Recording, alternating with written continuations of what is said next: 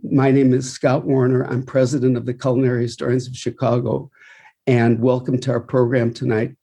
We do have an award-winning speaker for us tonight, somebody who's talked to our group over the last 20 years. I don't know if this is his third or fourth time, but Steve Dolinsky, our distinguished speaker, has won 13 James Beard Awards for his TV, radio, and podcast work.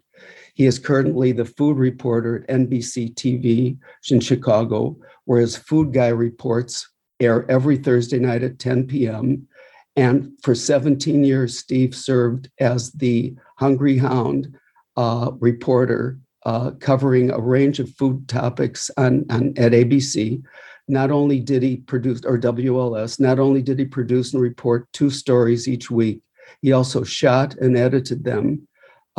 Steve is also the producer and host of Pizza City, a bi-monthly podcast featuring some of the greatest pizza makers in the nation, and was previously co-creator and co-host of the Feed podcast with Chicago's Rick Bayless, and that show garnered a James Beard Award in 2015 for Best Podcast. He has also written food and travel stories for the travel sections of the Chicago Tribune. Steve is the author of Pizza City, USA, 101 Reasons Why Chicago is America's Greatest Pizza Town. That's from Northwestern University Press. And in order to write that book, he visited 185 places in Chicagoland over the course of 6 solid months of eating. His Pizza City, USA tours began in May of 2018. Steve operates 4 tours throughout the city, each one giving guests a chance to sample 4 styles of pizza in 3 hours. And I have taken Steve's tour and he conducted it himself. It's a mouthful. It's wonderful. And there is 1 bus tour, usually led by Steve, and 3, I'm sorry, my eyes are giving out right now, 3 walking tours every weekend. More info can be had on that at pizzacityusa.com. His second book, which he's here tonight to talk about, and his other book too, is The Ultimate Chicago Pizza Guide, a history of squares and slices in the Windy City. I have a personal background going back with Steve. I met him about 26 years ago when he was a kid, basically covering food reporting. He was a food reporter for CLTV, our little local cable station, and he came to cover one of our events. He was dressed in blue jeans then, and since then, I've watched him grow. I used to be the Chicago correspondent for the James Beard Foundation, and I was in New York a couple of times, and I watched Steve take several James Beard Awards home the several times that I was at the James Beard Awards. I even offered to help him carry them because his arms were full. So anyway, with that in mind, welcome our award-winning pizza guy, Steve Dolinsky. Steve, take over now. Thank you, Scott. You can all hear me. I'm not on mute, I hope. Okay. Thank you, Catherine, and thank you, Scott. I should also say konnichiwa to our listeners and viewers in Japan. Very impressive, Elizabeth, that you're up watching us. So hope you're having a nice bowl of buckwheat soba, perhaps. So we're going to talk about pizza. And as some of you know, because I had a book come out 3 years ago that Scott mentioned, pizza's kind of been my thing the last couple of years. And I'm not a native born and bred Chicagoan. I'm actually from Minnesota. But when I moved here in 93, and I consider myself a Chicagoan because of that, I really didn't know much about the pizza except for, the fact that there's this deep dish pizza, right? That a lot of people from outside of Chicago just know about deep dish. And I didn't really dig that deep, I guess. I knew about Lou Malnati's, and I knew about Giordano's. I didn't know there was a difference. And I never really paid that much attention to it. But a couple of years ago, I've been a food reporter in Chicago since 95 exclusively. So I had been covering food, and pizza, of course, is part of that in Chicago. And a couple of years ago, I saw this listicle online of the quote unquote, 7 hottest pizza places in Chicago. And I really took issue with it because I knew that the writer had not done the legwork, had not been boots on the ground, had not actually tasted those pizzas. It was a lot of hearsay and probably hype. And so I thought at the time, was anybody actually ever done a deep dive on pizza? Uh, Surprisingly, no. The late Pat Bruno from the Sun-Times had written a book about pizza, which was mostly recipes. Former editors from Chicago Magazine, Jeff Ruby and Penny Pollack, wrote a book called Everybody Loves Pizza, which also delved into more of the history, but didn't quite get as deep as I wanted to. And so I had done deep dives on my personal website on things like Vietnamese pho and Italian beef sandwiches. And in both cases, visited about 30-ish places. And I thought for pizza, well, I might have to go to 40 or 50 places to really have a good sort of a sample size. So I just decided I'm going to set out and do it. And I started going, and everything was the same order: half sausage, half pepperoni. And I would go and eat it in the building or eat it in my car. I wouldn't take it home so I could have it quite fresh. And I would kind of work my way around Chicagoland like Sherman moving through Atlanta. So I'm going to tackle Oak Park, and then I'll go to Elmhurst, and then I'll go to Glen Ellen, and then I'll go to Naperville, and so on. And this became this crazy personal quest. I was going to 3 or 4 pizza places a day, always a minimum of 2 bites, one from the tip and one from the heel. And if I didn't care for it, then I was done with it. Brought a lot of pizza home to my teenage kids, who were more than happy to finish off the results. And I ended up going because people would invariably chime in and they'd say, hey, if you're going to do a pizza crawl in Chicago, you must go to Pudgy's in Hegewisch. You must go to Phil's in Oaklawn. You must go to Barnaby's in Northbrook, and on and on. So I chased a lot of those dead ends in many cases. And what I ended up doing was 76 visits for my first round in about 3 months. And of those 76, about 51 were recommendable. What I did was rank them, top 5 in different categories, and sort of put it out on my website to just sort of leave it and sort of see what happens, and did some stories for ABC7.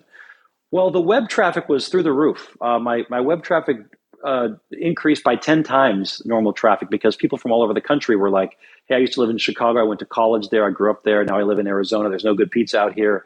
And so we had all these people chiming in about pizza. So then I pitched the idea as a book to Northwestern University Press, and they said, yes, but we want more than 51 recommendable. Could you do like 100 or 101? So to get to that kind of a number that you'd recommend meant tasting 185 pizzas around the region. And so that first book is really kind of a looking at Chicagoland from 35,000 feet.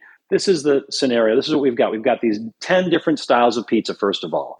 We've got deep dish. We've got stuffed, which I'll talk about in a second. Tavern style thin, which is the most ubiquitous. Detroit, Sicilian, Neapolitan, artisan, Roman, New York style slices. So lots of different styles in Chicago. Secondly, I found that deep dish is not the most popular thing among locals. It's really tavern style thin, the square cut thin and crispy pizza you see everywhere. People from Chicago would say the pizza they grew up eating. But I did find things like, I came up with a fake term I called PIGUE syndrome, PIGUE, which stands for Pizza I Grew Up Eating Syndrome, which certainly, if you know anybody from Homewood or Flossmoor, it swears by Aurelio's, or anybody from Elmwood Park swears by Armand's, and on it goes in Chicagoland. And so PIGUE syndrome is real.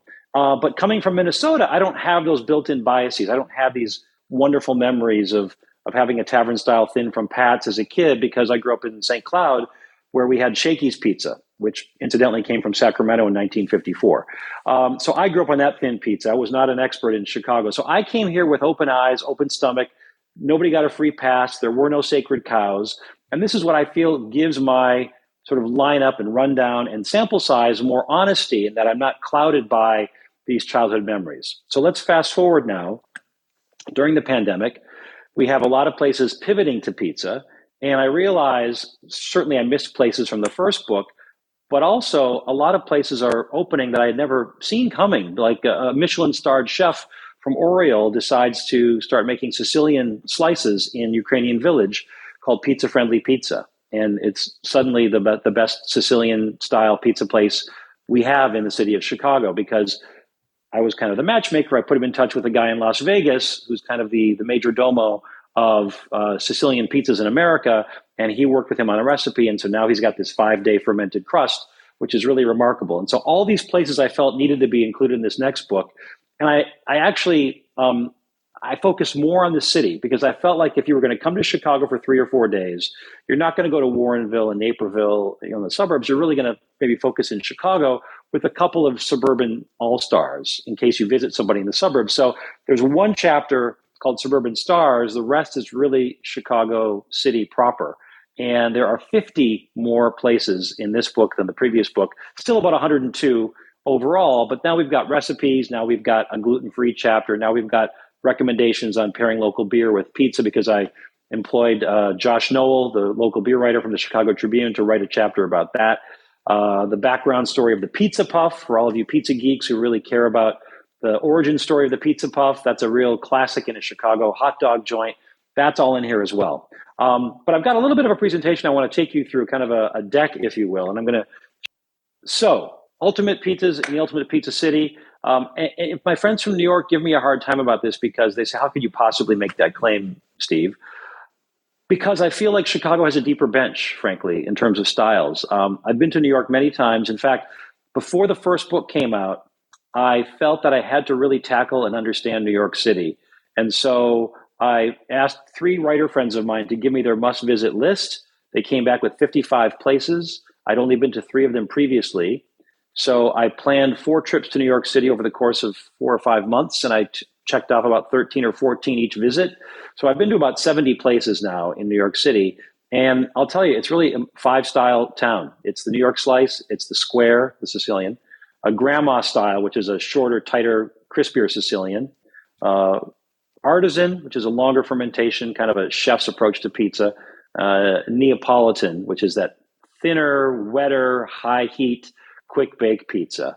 And that is about it. They don't really have Detroit. They've got 1 Detroit place, 2 Roman places. There is 1 place in all of New York that does a Chicago deep dish and not very well. Nobody does stuffed. 1 or 2 places do a tavern style, Midwest style. So really, Chicago has all those in spades. And so that's kind of why I make this claim. So, all right, what is Chicago style pizza? Let's talk about this for a second. I think there are 3 waves of pizza in Chicago. And I know some of you listened to Peter Regis's presentation a few months ago. I actually interviewed him for the book as well and quoted him in this new book because he is an invaluable resource in terms of Chicago pizza and New York pizza history. But the 3 waves I identified, one was post-war, and this is where young men would come back from World War II. They would go into business with their families or their in-laws, like Home Run Inn, was a tavern in the 20s or 30s, became an official pizzeria in 47 in the shadow of Comiskey Park. Vito and Nick's was a tavern in the 1920s, became a pizzeria in the 40s. And so you see this first wave happening, this tavern thin pizza, because we had all these bars in Chicagoland.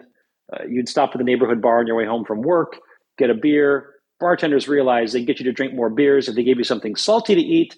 This is way before the Ground Round started instituting their salted in the shell peanuts that you'd throw on the floor like we had in St. Cloud. And so they would make these thin pizzas, cut them into squares, pass them around the bar. You could fit a square on a cocktail napkin. So this is why we say tavern style, because these pizzas were free. They were passed around the bar. Put a square on the cocktail napkin, have 2 squares, 2 beers, go home and have dinner with your family. This is how tavern style started in Chicago. Then in the 70s, we have this incredible wave of deep dish. We'll talk about that in a second. Also, stuffed begins in the early 70s. And then in the 20-teens, we have this artisan, these chefs who decided they're going to get out of making sous vide pork belly and skate wing with brown butter, and they're going to start making pizzas because they missed pizzas as a kid and they haven't had a great pizza since they visited that place in Brooklyn that one time. So these are these 3 waves that happen. In Chicago, when we say Chicago style, you need to clarify, what are you talking about? You're talking about tavern, you're talking about deep dish, you're talking about stuffed, because they're all Chicago styles. And we could argue that they're all, one is more popular than the other. I would say stuffed and deep are popular with tourists and visitors and out-of-towners, and tavern is the most popular among locals born and bred here. But I really do think we have 10 styles in the second city that I referenced earlier, not just the ones here, but Roman, Detroit, artisan, etc. Okay, so the first wave, see these old pictures. I also was able to get some black and whites for this new book, which I was really excited about. especially from Home Run Inn. And they were called the Pizza King. They got their name, by the way, because allegedly there's a park across the street on 31st Street. And someone hit a home run from the baseball field and it went through the window. Thus the name Home Run Inn. And so, as I mentioned, boys coming back from the war, existing taverns officially putting pizzas on the menu, no longer just being like a snack you'd have before dinner. And it was just square cut for convenience. But this really evolves into the main course because New York pizza is a portable experience. It is intended to be on the go, consumed on the go. You have it on a paper plate, you fold it, you walk, you go to the train and you're done. In the Midwest, we gather around a table. We are sitting inside half the year, right? So even though you're having a square cut pie, you're not going to have just one square. You're going to have a couple of squares, frankly.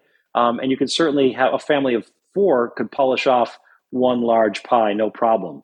We lose count of how many squares we eat at some point. So this is where Peter Regas really informed my understanding of deep dish. I was telling the story wrong for a couple of years until Peter came out and did the research. But you've got Ike Sewell and Rick Ricardo here on the bottom right. And you've got Adolfo Malnati, who went by Rudy, and then his son Lou Malnati standing there on the left. The space on the corner of Ohio and Wabash, still there, was called the Pelican Club in the early 40s. And they had pizzas on the menu. The 2 pizzas you could get were a sausage and cheese or an anchovy and sauce, which I find very interesting. And the original Sfincione. And they had these pans that Rick Ricardo inherited. Rick Ricardo and his family lived upstairs. Rick was kind of a bon vivant. Cup would write about his exploits, whatever he was doing. He'd have artists, musicians come through his tavern. And so he was living upstairs with his family. He wanted to open this bar downstairs and call it the Pizzeria or Ricardo's. It had various names. But in 1942, when he was planning this, it was the war, and you could not get liquor reliably. So he struck kind of a devil's bargain with Ike Sewell, the bald gentleman there, who worked for Fleischmann's Liquors. And as you probably know, if you work for a liquor company, you can't also own a bar. There's that separation of church and state. And so Sewell said, hey, I'll sell you the liquor, but you're going to put my wife on the deed to the business. And so Florence Davis becomes a part owner of this business, a 50-50 owner, frankly. Notice not Florence Sewell, but Florence Davis, so as not to attract attention. So they open the Ricardo's, become the Pizzeria in 1943. In February of 43, they are charging for this pizza. It's not a freebie. It's served in a pan, not as high as the pans we see today. The middle of the pizza is quite short, maybe 5/8 of an inch. The edges are pressed up along the side, though. And the pictures that I've seen, this is a relatively thin pizza. The closest I can find that is currently in existence would be a My Pie. If you've ever been to My Pie in Bucktown, that's a 50-year-old recipe. Larry Aronson definitely was borrowing from the original Unos and Dues back in the day. That inspired him. That's kind of the thickness of the original deep dish pizza. So meanwhile, Lou Malnati is managing this business. And let's fast forward a couple of years, 1954, Ricardo dies suddenly at quite an early age. And there's a little bit of tussling over the ownership rights. His estate gets about $3,000 and half that year's profits. But the entire business then reverts to Sewell's wife, which becomes Ike Sewell's property. And so he now owns Pizzeria Uno. A year later, he opens up Pizzeria Due just down the street and decides at that point to name the pizzeria at the corner of Wabash and Ohio Pizzeria Uno, since that was their first location. So now in 55, we have 2 places doing this deep dish style of pizza, Uno and Due, with Lou Malnati and occasionally his father, but not that often, Adolfo, managing the business. So here we talk about, Ricardo made the deal with Ike Sewell. The Malnatis are essentially running these businesses. Mark Malnati, Lou's son, who's the president of Lou Malnati's now, told me that apparently, from what he had heard, Sewell just came into the business to drink with his friends. He wasn't really that involved in creating anything. But if you go to Pizzeria Uno today, you'll see a plaque outside that says this is where Ike Sewell created deep dish pizza in 1943. That is not true. That is incorrect. I saw the same kind of sign in New York over the weekend. I went to Lombardi's, and it says this was America's first pizzeria. And as we all know from watching Peter's presentation, that was not true either. So trying to debunk these myths and trying to overturn these things, because again, if you're the survivor, you control the narrative. And so in this case, clearly Ike Sewell controls the narrative. Lou Malnati eventually comes to Ike Sewell, who's the owner of both these businesses, and asks for an ownership stake or asks for a plan to take over. And Sewell rebuffs him. And Mark Malnati said maybe he didn't think my dad was bankable. But he ends up selling the business years later to a Boston-based Kentucky Fried Chicken franchisee. And Uno's and Dewey's has been a Boston-based company ever since the 80s. So it has not been a Chicago company for many, many years. Lou ends up taking a year off, and then in 1971 opens up Lou Malnati's in Lincolnwood. The other part of this equation is Alice May Redmond, African-American chef who was working at Uno's and Dewey's. She ends up getting poached by a couple of cab drivers, one of them named Sam Bartoli, and they are opening a place called Gino's East in 1966. Lou Malnati actually busts her and catches her moonlighting and says, you got to make a choice, either Dewey's or this new place. She goes to this new place, but she cannot get the dough to pan out fast enough into these pans because of the gluten structure. And so she thinks of this, apparently a sort of biscuit short dough recipe from her days as a child in Mississippi, where they likely used lard. In Chicago, it's more likely you're going to use oil. And so we start seeing in the mid-60s the addition of oil in this deep dish dough. And so the pizzas start getting a little bit thicker and a little bit heavier, but they're much easier to press out in the pan. You don't have to wait for the gluten to relax all day long. Deep dish architecture, this is what is different from the stuffed pie. So the bottom crust, and you'll see on the upper left corner there, it is literally pressed out pretty thin on the side walls. This is how they do it at Lou Malnati's, at Bartoli's, at My Pie. Then you've got slices of mozzarella. This is to protect that bottom dough from the sauce. Sauce is the enemy of crust. It will make it soggy and chewy and gummy. Then your toppings, typically in Chicago, pinched and pressed raw bulk sausage that has a fair amount of fennel and fat in it. That fat will gloriously melt into the pie as it bakes for 35 to 40 minutes. And then your chunky reduced sauce. Everybody's got a little bit different recipe here, but it is quite reduced and thick. And then a little bit of pecorino romano, some dried oregano, and there you go, bake it for 30 to 40 minutes. The key, though, is that bottom crust has been protected from slices of mozzarella. Now, you have the second wave happening in the 70s. So 71, I mentioned, Lou Malnati quits, in 70, he quits Uno's and Dewey's, decides to do it himself. He's going to go into business for himself. Interestingly, on St. Patrick's Day, 1971, he opens in Lincolnwood, which was then a predominantly Jewish neighborhood on the North Shore, serving a style of pizza no one had really heard of unless they'd been downtown a lot to take tourists or take visitors, because deep dish was not an established style in 71 at all. It was still kind of an outlier.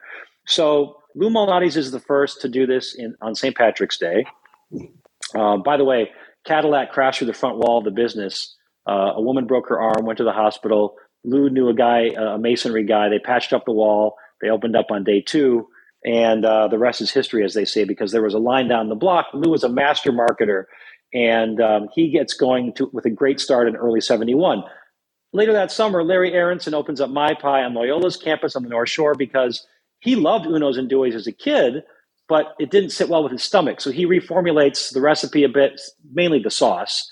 And Pequod's also opens that year. The late Burt Katz does this deep pan style pizza. Why do I say pan and not deep dish? Because it doesn't have that upper raised wall along the inner wall of the pan. The dough is simply pressed to the edges of the pan, and then cheese is placed on top of it all the way to the edge, kind of like they do in Detroit. And then as the dough shrinks a little bit as it bakes, the cheese creeps down the sides and gets caramelized. You get that Maillard reaction, and it turns that golden dark color, and it turns into kind of a crispy cheese frico, as it's called. And then you also have a place called Guy's on the northwest side of the city. Wes Armitage, an immigrant named Rocco Palese, all his friends are telling him to open up a deep dish place, to change it to deep dish from thin, because all these other places seem to have success. And Rocco says, no, I want to do things my own way. And he thinks about this pizza rustica, this Easter pie from the old country, which has a second layer of dough across the top. It's a sealed pie. He does that with pizza. He does a shredded mozzarella instead of slices. He does the toppings, and then he puts a second layer of dough across the top of the pan and then covers that with a lake of tomato sauce. We call it sort of a Lake Como of tomato sauce. The sauce is segregated from the ingredients and the cheese, so they don't really get a chance to marry, which I think is one fatal flaw. The second fatal flaw is that this top layer of dough sits between sauce and cheese and thus turns into kind of a noodle. It boils. It doesn't really bake and get firm like a bottom crust would. And so this is where stuffed and deep diverge. And in the book, I have this beautiful family tree of pizza styles, and I show clearly that stuffed is a subcategory of deep. They're made in deep pans, but the architecture is completely different. So it is not, Giordano's is not deep dish. Giordano's is stuffed pie. And I've called the company a couple times on it on Twitter. They are really good about, they say Chicago stuffed pizza on their facade, but a lot of times on their menus, they'll say Chicago's famous deep dish. And so I really feel like that confuses people. By the way, 1976, I won't labor this too much, but the Pizza Puff is created. It's a great story. It's in the book. Immigrants who had come here in the early 1900s, and they have a tamale company called the Illinois Tamale Company, or Il Taco was the company name later. And the hot dog joints in Chicago in the 70s, as you can imagine, are getting crushed by all these deep dish places opening up. And they asked their tamale company, hey, could you please give us something that's pizza-ish that we can compete against the pizzerias? And they come up with basically a tortilla filled with pizza ingredients that you can drop in a deep fryer instead of French fries. Thus, the Pizza Puff is born, and they're now in 40 states around the country. But most Chicago hot dog joints have a Pizza Puff on their menu. Okay, 71, kind of an important year because you have deep and stuffed happening, which is really confusing for people. So Guys becomes Nancy's because it's an ode to Rocco Palese, his wife, Nancy Annunziata. And the thing that really happens that's important, that gets lost a lot, and I got to the bottom of this story finally in the book. I found one of my old colleagues from ABC7, one of our producers, Vicky Giamona, was a food critic for the Suburban Sun-Times in 71. And she is retired and she's in South Carolina now, but I tracked her down and she remembers very clearly what was going on in 71. And she had been to Guys and Nancy's and said this pizza was really delightful. It was sort of like lasagna. She's like, you would never eat a sheet pan of lasagna, right? You'd have one slice and you're good. And it's kind of like with stuffed pizza, you'd have one slice and you're good. But she said two of these employees that were from Argentina said they were going to go back to Argentina. They were happy that they had worked at Nancy's for a while, and they said goodbye. And then a couple of years later, 73, 74, must have been 74, excuse me. One of the meat and cheese vendors for Nancy's tells Rocco Palese that his two former employees are now down on the south side in Marquette Park doing the same exact type of pizza, and they're calling themselves Giordano's. So you can imagine, and this is, there was no non-compete sign, there was no NDA, there was no, I'm sure there were no attorneys involved at that point. And Giordano's really sort of, I don't say Bigfoots, but definitely takes over the narrative. Rocco makes some bad business decisions, kind of gets sidestepped and sideswiped, and Giordano's gets a lot of investment. And they ended up declaring bankruptcy about 11 years ago. From one of their owners. They ended up getting bought in bankruptcy court from a Chicago-based venture capitalist firm, which now has the capital and the wherewithal to expand Giordano's. And so, deep down, part of me, I don't want to say dies a little bit, but feels a little bit bad that people in Indianapolis and Tampa and wherever in America see Giordano's as Chicago-style pizza. And this is where we have a lot of confusion and why a lot of people around the country sort of mock Chicago as this above ground outdoor pool or the tomato soup in a bread bowl. I mean, you can see the picture there. It is quite large with the two layers of dough and the sauce on top, but this has its own tortured past. Now, the third wave happens in the 20-teens. You see chefs shifting to pizza. They're tired of trying to make their way. It's too expensive. the margins are brutal in restaurants. And so pizza is just, it makes a lot of sense, and it gets turbocharged once the pandemic comes around, because you need something that's portable, that's affordable, that's familiar, that you can make money on, and the margins are still pretty good. And so you're finding bakers are bringing their expertise to the equation. Great example is Middlebrow Bungalow in Logan Square, which is also in the book. They hire a baker from the Mill in San Francisco, which has an unbelievable reputation, much like Tartine does for baking prowess. And Jess Galley sort of takes over the bread program, but also the pizza program. And suddenly, right out of the gate, they're making these beautiful artisan pies with 2 to 3 day fermentation, high hydration, 70% hydration, artisan grains, local grains, regional grains, milled nearby, organic grains in many cases. It's really taking a baker's approach to pizza.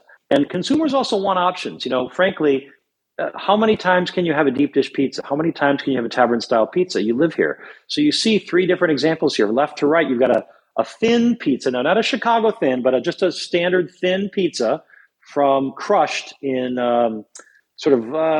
Lincoln Square-ish over on Montrose and Ashland. A little bit thicker than a tavern thin, but it's got that beautiful burnished brown heel that's got a little bit of caramelization and sort of Maillard reaction going on the outside. In the middle, you've got that beautiful 5-day ferment Sicilian from Pizza Friendly Pizza in Ukrainian Village. And on the right side, you've got a Roman al taglio, which means by the cut.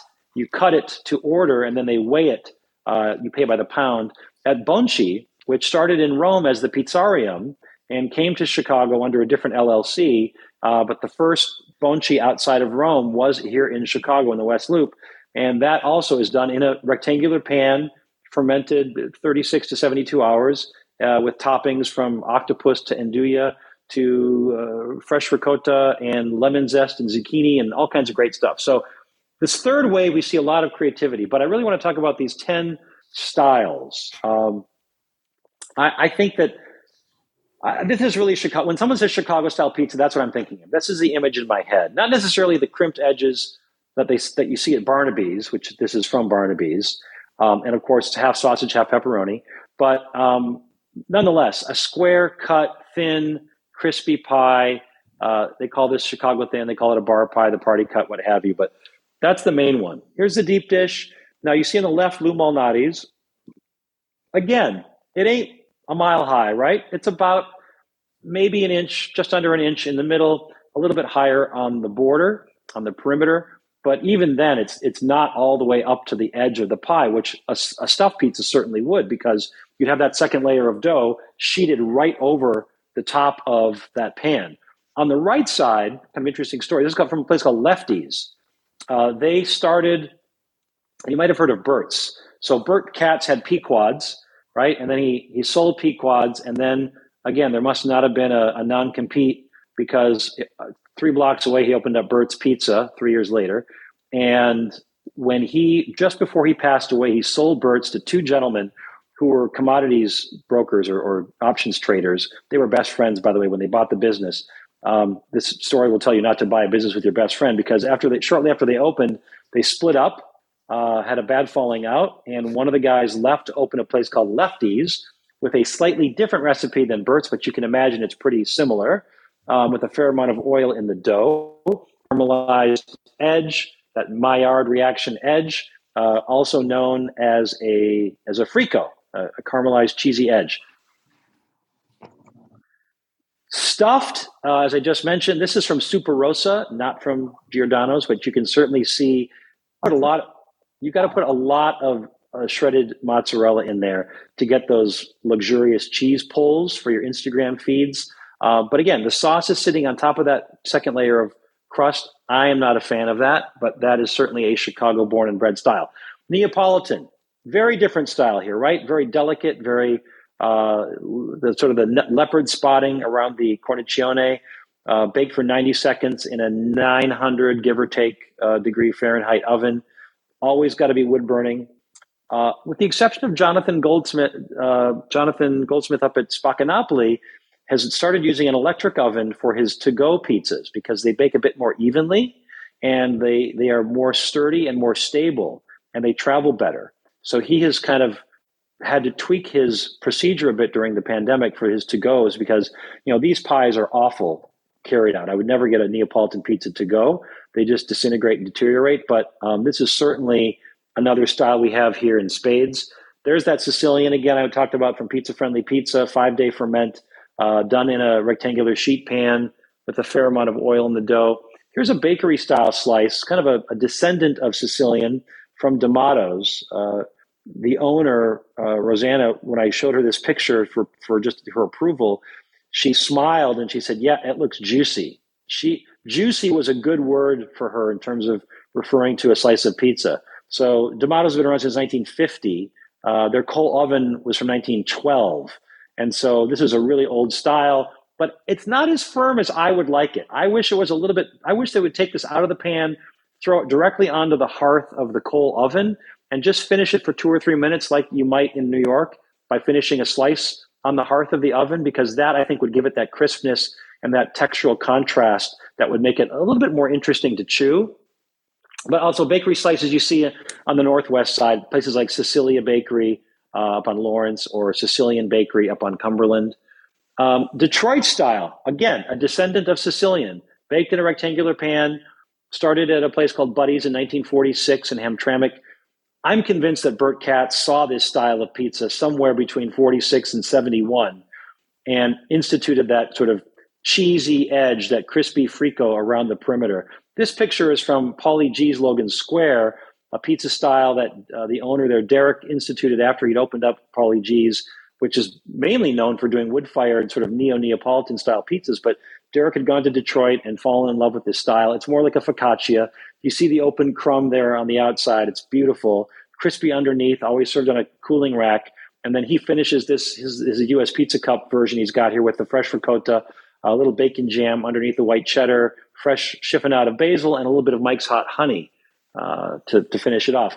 Roman. Now, you got 3 types of Roman in Chicago. You've got the Pizzeria Via Stato with their tavern style thin on the top. Notice they serve it on a pan that has holes underneath it because that mimics that sort of putting it on a cooling rack.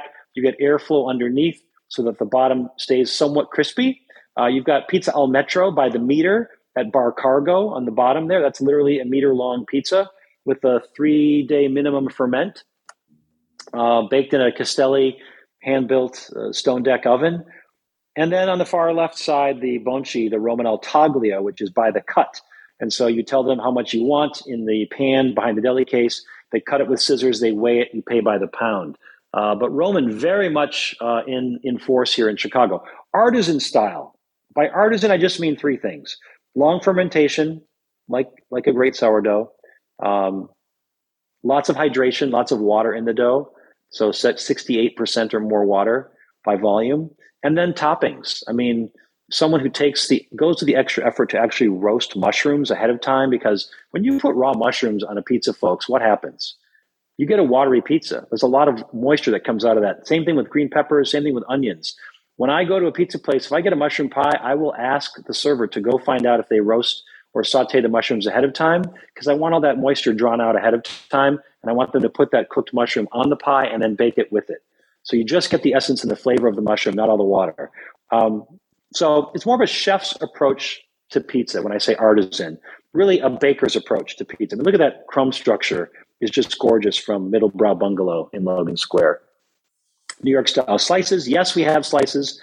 You're not really going to walk around in the wintertime with one of these, but the left side, you've got Jimmy's Pizza Cafe up on Montrose and Campbell. And you've got the cup and char pepperoni with the natural casing. So they curl up as they bake. You get a little grease chalice in the middle, but you get in Detroit, they call it curl and crisp, or they call it cup and char.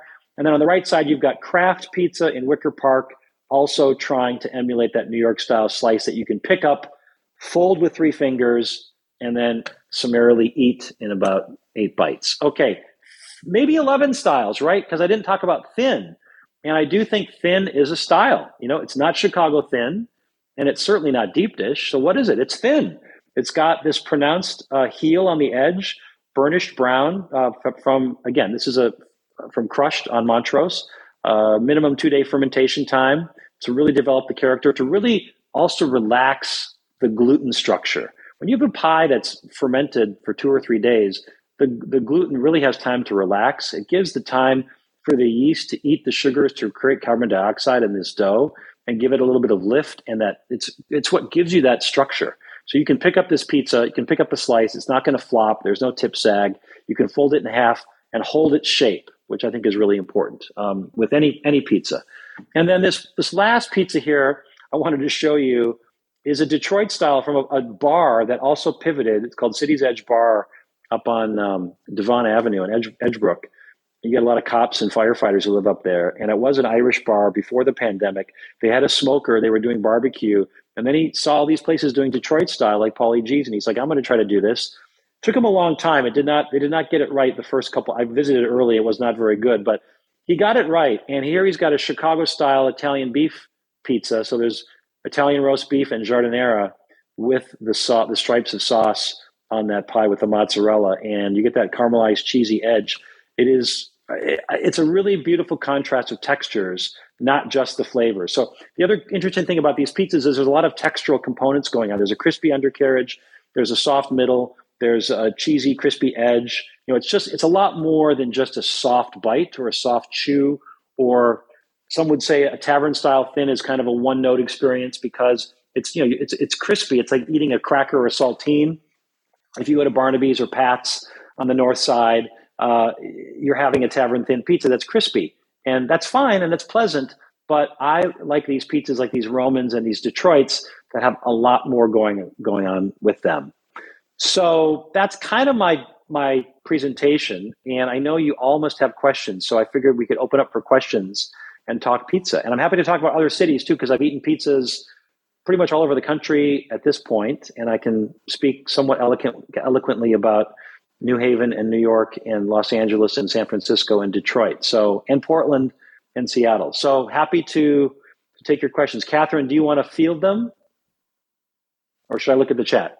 Yeah, they're there. Most at the moment is mostly comments. Okay. I just want to interject. This is Scott for a second, mm-hmm. Steve, about your book.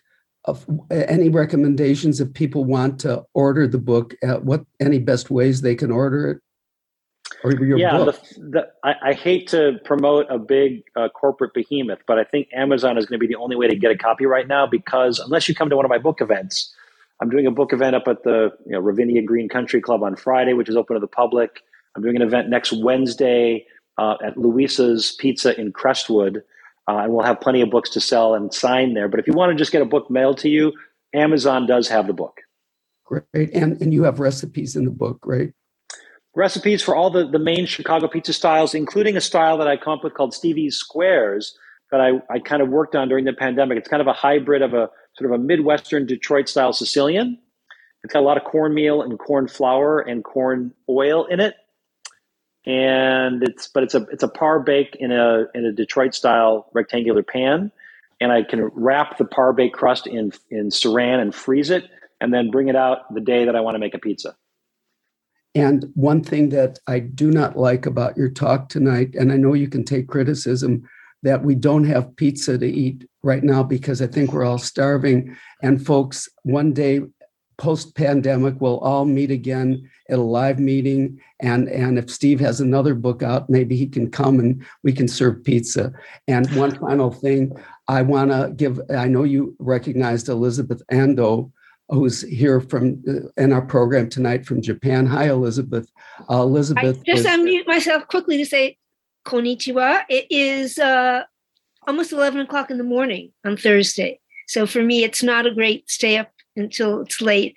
Thank you. And one day post-pandemic, I'll be back on an airplane and visiting America. And you'll be coming to Tokyo to do a thing on Tokyo Pizza. Hope so. Yes, I'm still in touch with Robbie Swinnerton and Yukari Sakamoto there. And so they keep me informed on what's going on. I know a lot of the pizzas in Tokyo tend to be the wood fire, the Neo-Neapolitan. I'm not sure if they're really getting into the Sicilians and the Chicago styles, but I know the wood fired is very popular in Asia. Yeah. Let's hope for a non-pandemic day soon. Thank you. Absolutely. Hallelujah. Elizabeth, I think you're coming in from Tokyo. Is that right? Yeah, I'm in Tokyo. Yes, and Elizabeth is one of the most distinguished cookbook authors when it comes to Japanese cuisine. One of the most award-winning authors. And Elizabeth, you're married to a Japanese man, but you're from New York. 53 And years. yes, so Oh, wow. anyway, so welcome. So good to Thank see you. you again. Okay. And Steve and Kathy, if you want to take it away with the questions. Sure. So Sherry asks, please describe how Los Angeles pizza differs. They don't really have a style per se in LA. It's kind of an amalgamation, but for example, there is a Joe's on Sunset that does New York style slices. There is a great place in the Miracle Mile on Wilshire called Apollonia's. That's kind of a Sicilian Detroit, but he calls it a sort of a Monterey Park inspired, because that's where the owner is from. I would say there's artisan pies there. Certainly Nancy Silverton at Pizzeria Mozza, one of the original, the OGs in terms of artisan style pizza before Chris Bianco, certainly in Phoenix. And she has a place called Triple Beam also that was kind of doing Roman style. So they're also experimenting a bit there, but nowhere near the pizza landscape that we have in the Midwest or on the East Coast. But certainly the pizzas they're doing are more akin to what you'd find in Portland, Oregon. Definitely from a baker's perspective first, and then the toppings come later. They wouldn't do nearly as much sausage as we would in the Midwest, for sure. Susan inquires, how about Chicago Pizza and Oven Grinder Company? Yeah, how about it?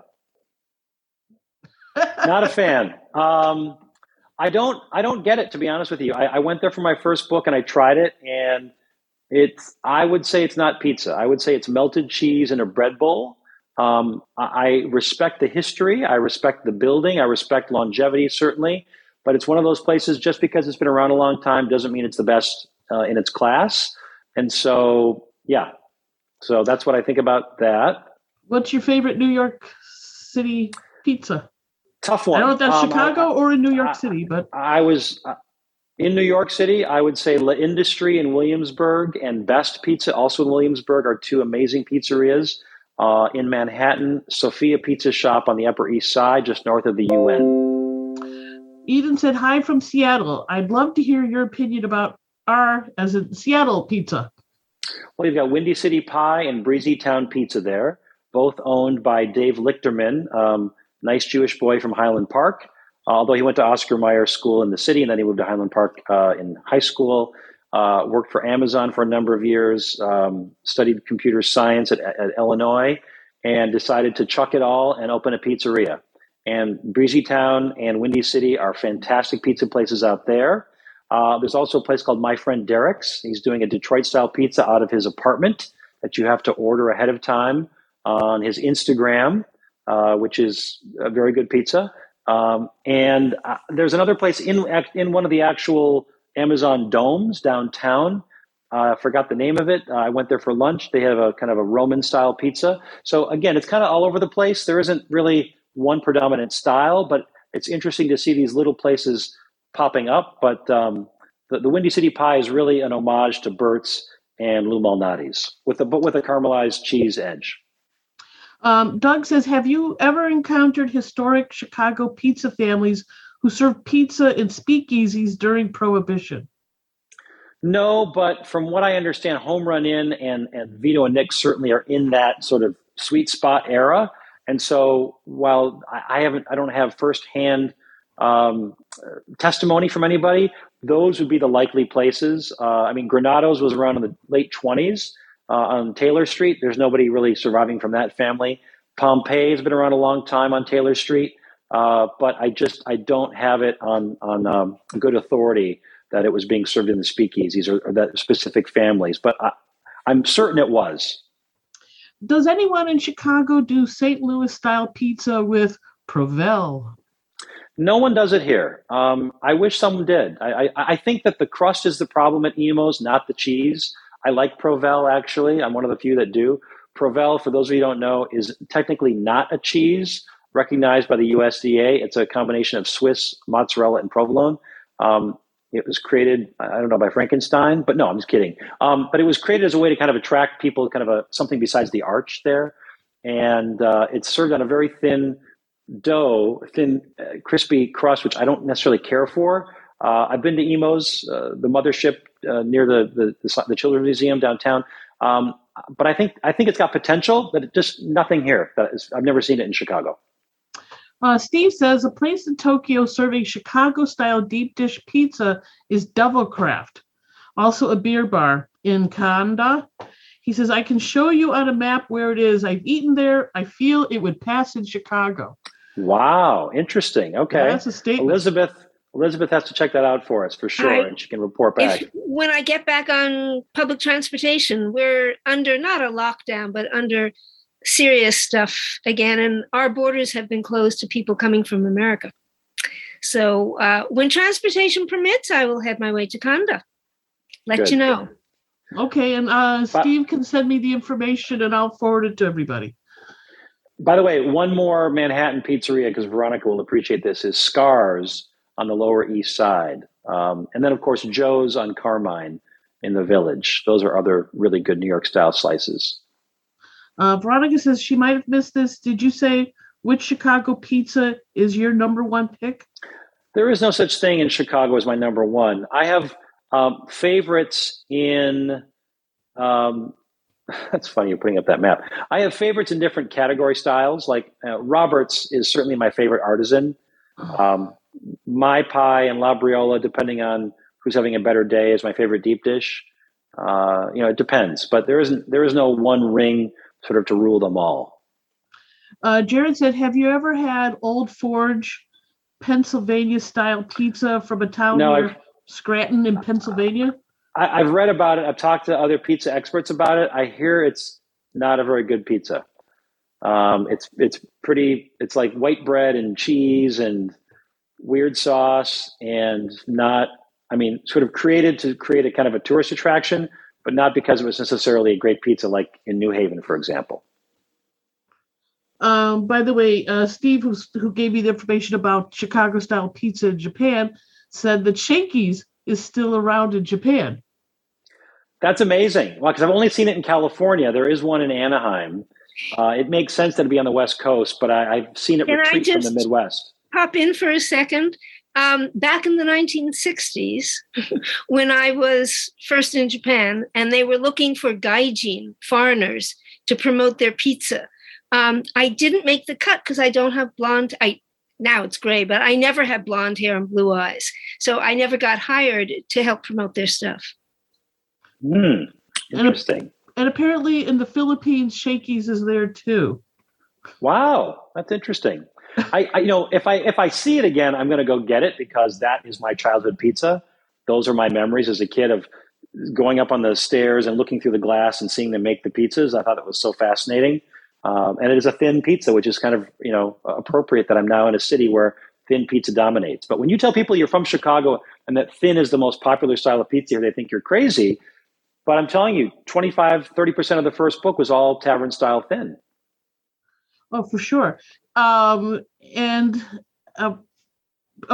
Lucy Sanders commented that, by the way, going back to Burt's, they couldn't sell pizza at Burt's for 3 to 5 years after he sold to Pequod's. Right. Well, he opened up Burt's 3 years after he sold Pequod's. I think it was like 86 and 89 or something, but there was a 3-year gap there. But he opened up like 4 blocks away. Oh, yeah. I went to, the first time I went to Burt's, and then Pequod's. A lot of people have been paying homage to Burt's. Like when Rich Labriola did La Barra and wanted to redo deep dish, he was thinking about Burt's, which is why it's got that cheese frico around the perimeter. They definitely were doing a nod, a tip of the hat to Burt. Oh, yeah, no question. I'm not quite sure what this means, but I'll mention it anyway. An interview with Glenn Shabazz of Ithaca is in Rich Bowen's and Dick Fay's Hot Dog Chicago from 1983. Yeah, so I've got the Shabazz family. That's the story about the Pizza Puff. And let me see if I can just pull it up here real quickly. It was so interesting. I talked to the family, and then their office, their warehouse has not moved. I live about 3 blocks away here in Westtown from it. Anyway, I can't find it, but there's a great story in here about them. Okay, and somebody said, what about thin, crispy cracker crusts? Yeah, I mean, any good Chicago tavern thin, Pat's, pizza fried chicken ice cream in Bridgeport is doing one of the best crispy tavern thin pizzas in Chicago right now. Highly recommend you try the pizza there. But to some extent, Barnaby's, to some extent, Home Run Inn, Triano's, Phil's, even BG's up on West Irving Park. Lucy again. Lucy Sanders said her dad was Bert's waiter from 1973 until his death. Even after the gap, there was a period where he was serving Italian beef and pasta and other stuff. He made a good beef, almost sad it went away after he was able to make pizza again. Who knew? Bert, the master of all things. Have you heard of, I know we have you heard of Quad City style pizza, Roots on Lawrence in Lincoln Square? I lived in the Quad Cities for a year before I moved to Chicago in '92. I was a news reporter for 2 of the TV stations there. So I'm very familiar with Quad Cities. Roots, they are doing that style here. It's got more malt in the dough, and they cut it with scissors one way, and then they cut it crossways, so into these strips, which is not a great way to eat a pizza, unless there's a lot of integrity because it's pretty floppy. So I did include them in the first book, but not in the second one. I had not a very good experience at the Printers Row location. Oh, that's too bad. And by the way, there is a John's Pizza in Northwest Indiana, serves that same style, cut in the middle and then all the lateral cuts, but not exactly quad style, perhaps. I think there's no more questions. You beat the clock. It's 8:00, just like you wanted it. I figure an hour is enough for people's attention spans, typically. I mean, I can't talk about pizza that long. But so you won't go head to head with Peter Regas. Nobody's going to beat Peter ever. Oh, he's got the record. But you know what? He has so much information to share. It's nice to get it on record. There is one more question. Are there unique or noteworthy pizza by neighborhood, region, Northwest Side, Southwest Side, West Side in Chicago? It's a big question. Are there unique or noteworthy pizzas by neighborhood? I mean, regional. I mean, they're all over I've got 102 places in here. There are, I would say there's probably more in sort of the near south, near north, northwest side. Logan Square has a lot of good pizza. Avondale has some pizza. There's good stuff on the south side. I don't know. I don't know if that really answer your question. Logan Square has got a lot of good pizza. Logan Square's got Boiler Room, Pizza Lobo, Reno, Pauly G's Logan Square, and a Father and Son to top that. You can't.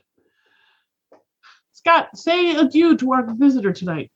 Steve, thank you so much. And I think everybody who's watching tonight can see why Steve wins so many James Beard Awards. Steve, have you won the most James Beard Awards of the James Beard Award winners? No, Alan Richmond has about 2 or 3 more than I do. Yeah, so you're number 2 as far as James Beard Award winners. Again, we are honored to have you, and we hope to have you again. And if I could nominate you for a James Beard Award for your program tonight, I would. So thank you again, and just keep on doing what you're doing. And good night. I will say arigato gozaimasu. Thank you. Good night. Thanks, everybody. Take care.